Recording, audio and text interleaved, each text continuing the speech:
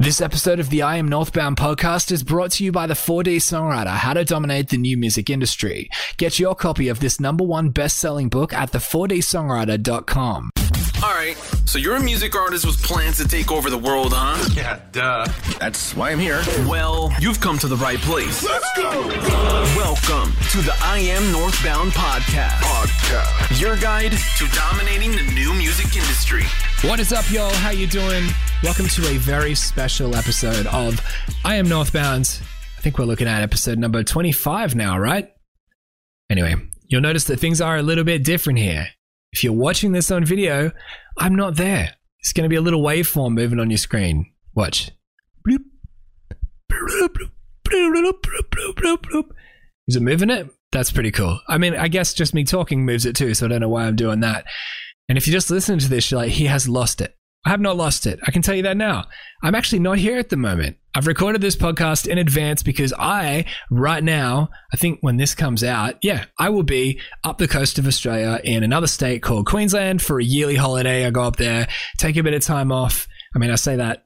I say take a bit of time off, but I'll still be working on ideas up there and doing other things. I like to use holidays to like reset, but also I find I come up with my best ideas on holidays. Anyway, that's just me chatting about my life. Is that the same for you? Do you find that if you take time away, that you end up coming up with your best stuff? I think it's because you get away from the routine of doing things the same way over and over again. And then you move to, you go to other surroundings. And I guess it inspires you. But anyway, so I'm probably going to be doing that. I wonder what ideas I'm coming up with right now as you're listening to this. Anyway, so I'm up there, I'm relaxed and I'm having a good time. So in advance, I've prepared this week's and next week's episode because just the way that the days fell, I'm only away for a week, but by the time, when I'm traveling back, it takes 2 days to drive the coast of Australia the way we're doing it with a 1-year-old who will be 1 when we're up there, by the way. We're going to be celebrating her birthday up there, which is around now. Happy birthday to her. Anyway, so for the next 2 weeks, just as I said, if I'm coming back, I don't have time to get home and then film it, then edit it, then upload it or whatever. So I'm just going to do the next 2 weeks are going to be little special episodes as we look back on some previous segments of I Am Northbound. And if you're like a massive fan of the show or something like that, you've probably heard all of this. You're going to hear nothing new over the next couple of weeks. Actually, you will. Little surprise. There's something coming in a couple of days with the I Am Northbound Extra that is new for you, and I'm sure that you'll like that, and it will be brand new. But if you've heard it before, this will just be a refresher as we go over some of the videos from earlier. This year as they came out that I feel like maybe some people haven't heard. But if you're new, you probably haven't heard this before. So some of this stuff will be fun either way. So this week's episode is all about memories. Let's look back on this year and some of the segments that came out that I think had some cool things to say. Now, my initial intention of this was to find like little clips out of shows like Live with Jason John Evans that are over an hour long that, you probably haven't had time to listen through to all of that stuff. So you haven't had time to do that. So I thought that what I'll do is like get little clips, but in that show, because there's no time limits, some answers for the good questions take 20 minutes, and I don't have that's too long for me to fit inside a 3-segment show and to get it on Instagram TV or whatever.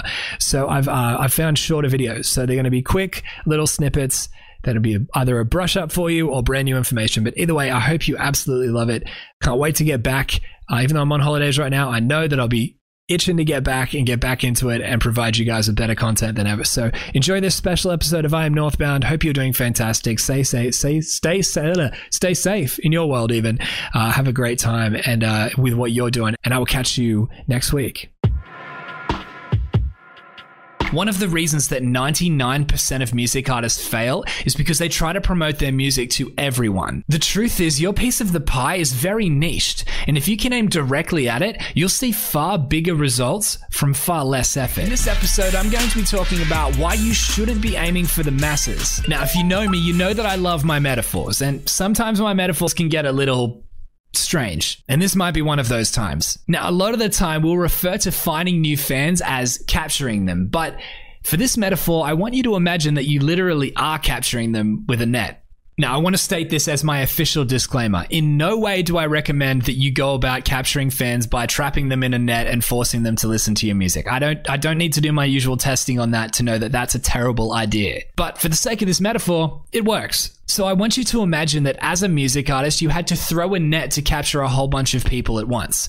Now, this net represents your music and your branding. Now, of the people that are caught within your net, those that are interested by what you do and like what your music sounds like stay around to hear more, while those that aren't interested simply leave, and any additional nets you throw at them in the future become less effective. Now, I could really dive into this metaphor and talk about the quality of the net that you're using to capture people with, which is the content that you're putting out into the world. It's not just your music. But let's just assume that you're putting the exact same level of great quality content consistently out into the world. I'm talking about content that is the best representation of you musically, and content that you know people stand the best chance of resonating with. So you'd probably think that if this was reality, if you had to pick up nets and throw them over groups of people to get them to like your music, you just spend your days throwing nets at groups of people, right? Because if you catch a whole bunch of people, you stand the best chance of gaining new fans, right?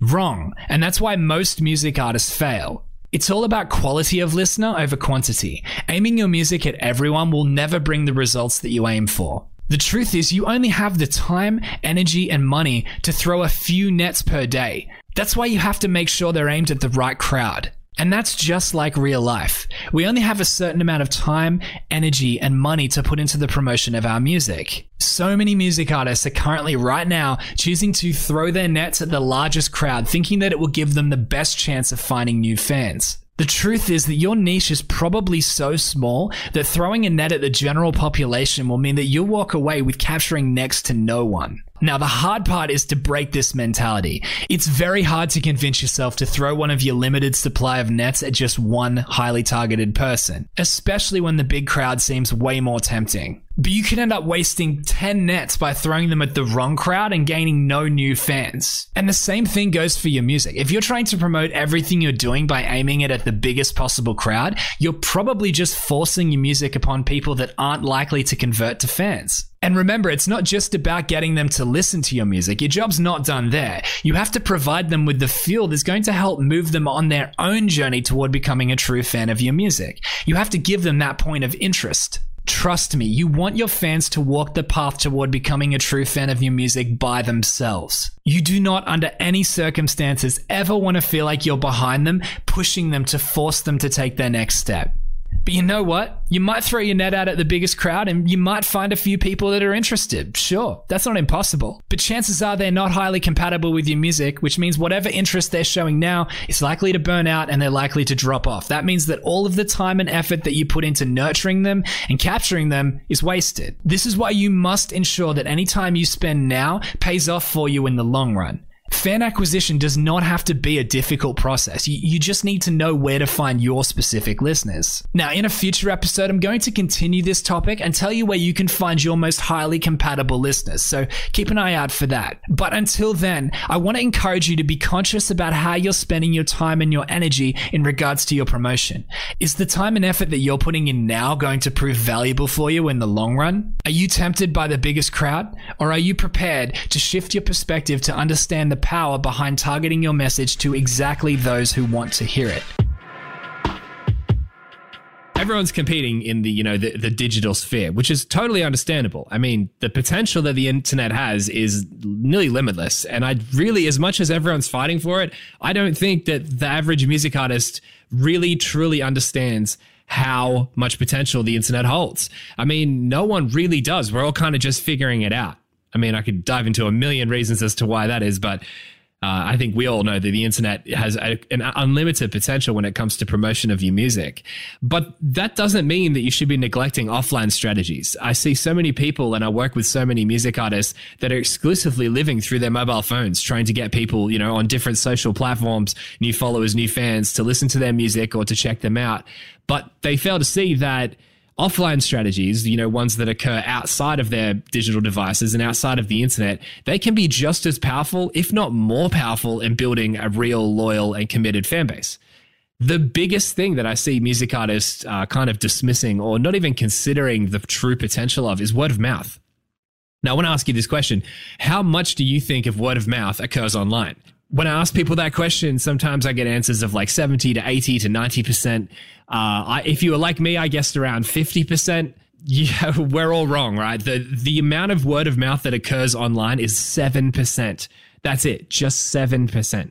93% of word of mouth occurs offline, in real life with people.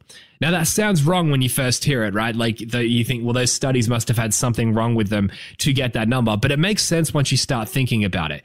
True, yeah, we're on our mobile phones and we're on the internet. We're more connected than we have ever been before. But we also spend a lot of time off our phones and off the internet in real day-to-day conversations. At least a lot of us do, right? Most of us do. Some people do stay inside on their mobile phones all the time. But even if you are one of those people, how much of the conversations and content you sharing with people, how much of that is actually you partaking in word of mouth? Are you talking about services you like, software recommendations, et cetera, et cetera? Chances are not a whole lot. You normally small talk online, but because of the fact that you're never actually in a face-to-face conversation with them, you aren't forced to come up with more conversational material, right? Or conversation material, however you'd say that. So you don't have to, right? If you run out of things to say, you just don't write back for a while. It's not as important or immediate as a real face-to-face conversation is. But in a real face-to-face conversation, you need to find something to relate to the other person with and about, and you need to be able to keep a conversation flowing, which means you need things to talk about in the moment. It's not really good social etiquette to just walk away if you run out of things to talk about, which is what you can kind of do online. So that's why there's like that cliche of, small talk with a stranger. You might just talk about the weather because, you both live under the same sky. At least you can relate to it on that point. And if you know them a little better, or maybe if you just get an inkling they might like sports, that's why a lot of people talk about sporting teams, like, just trying to find a common point of interest. Now, as you move more toward the people you actually know in your life, like your friends and family and, your close acquaintances, you will find that when you talk to them, you will naturally be talking more so about what you've been up to, what you've bought, what you've consumed, the restaurants you've visited, the food you've eaten, etc. Right? So that's the time where word of mouth becomes super powerful, because in these conversations that we're forced to have, we naturally talk about the things we like and the things we've been involved with, right? And that has so much power, right? Because they know you and they've built a trust or through a friendship or a relationship with you. Therefore, your recommendations are going to be heard and likely taken on. So it's not like trying to promote yourself online where you're asking people, listen to my latest song, and no one really has a reason to care. If you have a way that you can make people talk about your music, they're going to naturally tell other people who are going to listen to their advice and then pursue that information further, and will likely convert into following you and becoming a fan of your music in the long run. So all you have to do is answer the question, how do I get people talking about my music? Now, if your answer has anything to do with the music itself, you're not thinking outside of the box enough. You're kind of too constrained within the whole your own creative sphere. You need to be thinking outside of that. How do I get more people talking about me? How do I get, what is something different about my music or my live shows that will make people want to talk about it? The great thing about word of mouth is that, think of yourself. You wouldn't start talking to someone else about something that wouldn't interest them, right? So think of it on the other end of the scale. You're only going to be talking about things, and people in general are only going to be talking about things that they know has the best chance, or they know the person they're talking to has the best chance of connecting with or being interested in. Which means that if your band or your music gets brought up, chances are it's getting brought up to someone who is likely going to find that interesting. So that's why word of mouth is highly targeted and is super, super important. And also, just another statistic for you, word of mouth is responsible for 20 to 50% of purchase decisions. That's pretty crazy when you think about it, right? Because that shows you how powerful word of mouth really is in making other people excited or keen to follow, a certain brand or product or company on their journey, or in your case, a music artist. So back in the day when I ran a record label, I managed a whole bunch of bands, and there was one band in particular that I was working with that were a metal band, and they didn't like doing anything unless their favorite band had done it first. They didn't want to bring out t-shirts that looked a certain way until their favorite band had done it. They looked to their influences, and if it hadn't been done yet, they just didn't do it, which is a really hard mindset I had to break through with them. But one day I remember when they're looking at getting merchandise printed up, and I said to them, why not get stress balls printed up? Like those, the squishy stress balls, like with their logo on it. Like they're a heavy metal band. Like, can you imagine like 100 of them being thrown around in the pit while they're playing? And at first they were like, that's a bit weird, but our favorite band haven't done that yet. So that's kind of strange. I don't know how I feel about it. And then the more I talk to them about that's their point of separation, their point of difference, it won them over, and they sold out instantly, right? Because it's a different thing, and they developed so many more fans as a result of that, because everyone that was at that show told their friends, like, you wouldn't believe it, the show I went to the other night, we like picked up these stress balls for like $1 and just started throwing them around while the music was on. It was crazy. And there's another band that I worked with that were putting a show on, and the question was, how do we get people to go to their show versus, another band's show? Like, what, live shows, even though the bands are different, and if you're in the band itself, you might know a million reasons as to why your show is going to be better because it's your music and not someone else's. But if a person's going out to listen to music, what really separates your music from, another show that's on that night, or next week if they don't want to go out on your particular night? What's going to make them want to leave the house and that they have to be at your event?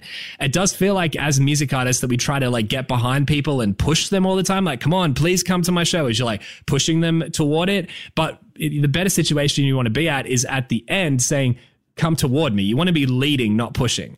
And the way you can do that is by finding your point of separation. And this band found theirs by, instead of just putting on another show just like everyone else's, they put on an outdoor show, and they've got 2 food trucks that sit alongside the stage that are giving out free food to the people who have bought tickets. Like, that's a really interesting point of difference. And you bet there's going to be word of mouth about that, like after that show, right? Because people are going to talk about it saying, oh, you've got to go to their shows. Like, why just go see another band that sounds similar when you could go see this band, and we got food on the food trucks and they're really cool guys and like, all that stuff, right? So you've got to find your point of separation. As I said, I'm not here to give you the answer because that's up to you, but you need to be asking yourself, how can I find a way that my music stands out from the crowd and gets people talking about it? You need that interesting point of separation, whether it be something like interesting merch that you bring out, or a new approach to your live show, or a new format. You need to find a point of separation, because if people start talking about you, that's when big things will happen for you.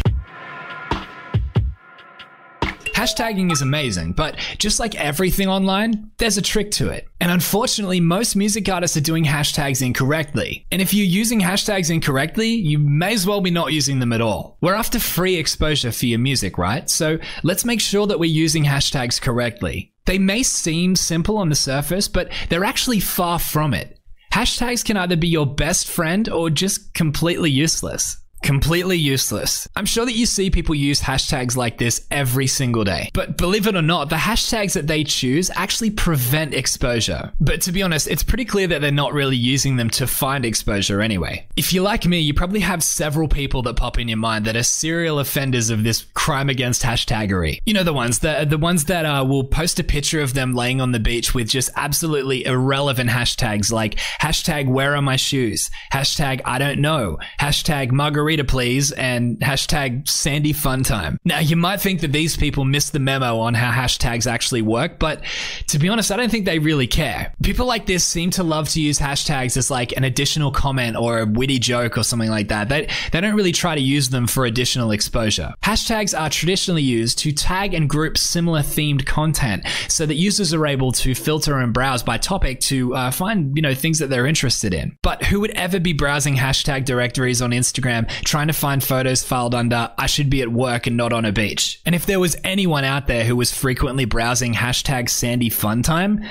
I wouldn't want to know them, that's for sure. But I do feel bad for the music artists who put a genuine effort into hashtagging correctly, but just don't see the results that they aim for due to a lack of an understanding of how hashtags actually work. You can spot them immediately. These are the people who are using up all 30 hashtags to tag every single keyword that is even vaguely associated with what's in their post. I'm talking about tagging hashtags such as hashtag guitar, guitarist, guitar player, acoustic guitar, acoustic, recording, singer, on a post of them singing and playing guitar. Unfortunately, all of these hashtags are over-competitive and therefore useless, and no one is browsing them just trying to find the latest and greatest post. These tags are also incredibly broad, which means that they become overly common. And that adds into the competitiveness too. If you've got millions of people using these hashtags on their posts, it becomes pretty crowded. There's simply too much content in these overcrowded directories.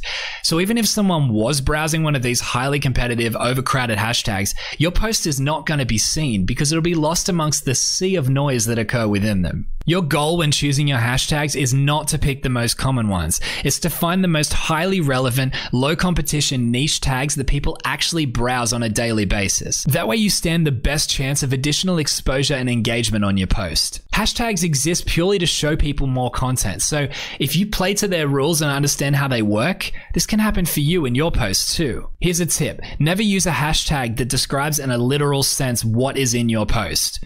I usually say that if you can think of a hashtag, it's not worth posting on. Why? Well, because if you can think of a hashtag, others can too, which means that it will quickly become competitive. Your mission is to find relevant niche hashtags that are low competition, that active, engaging users are frequently browsing on. And you can do this by using a free service called Display Purposes. You simply enter a hashtag that is relevant to your post, and it will generate you a list of low competition, highly relevant tags that you can use in your caption. But I'll give you a tip. This is a bit of an insider secret.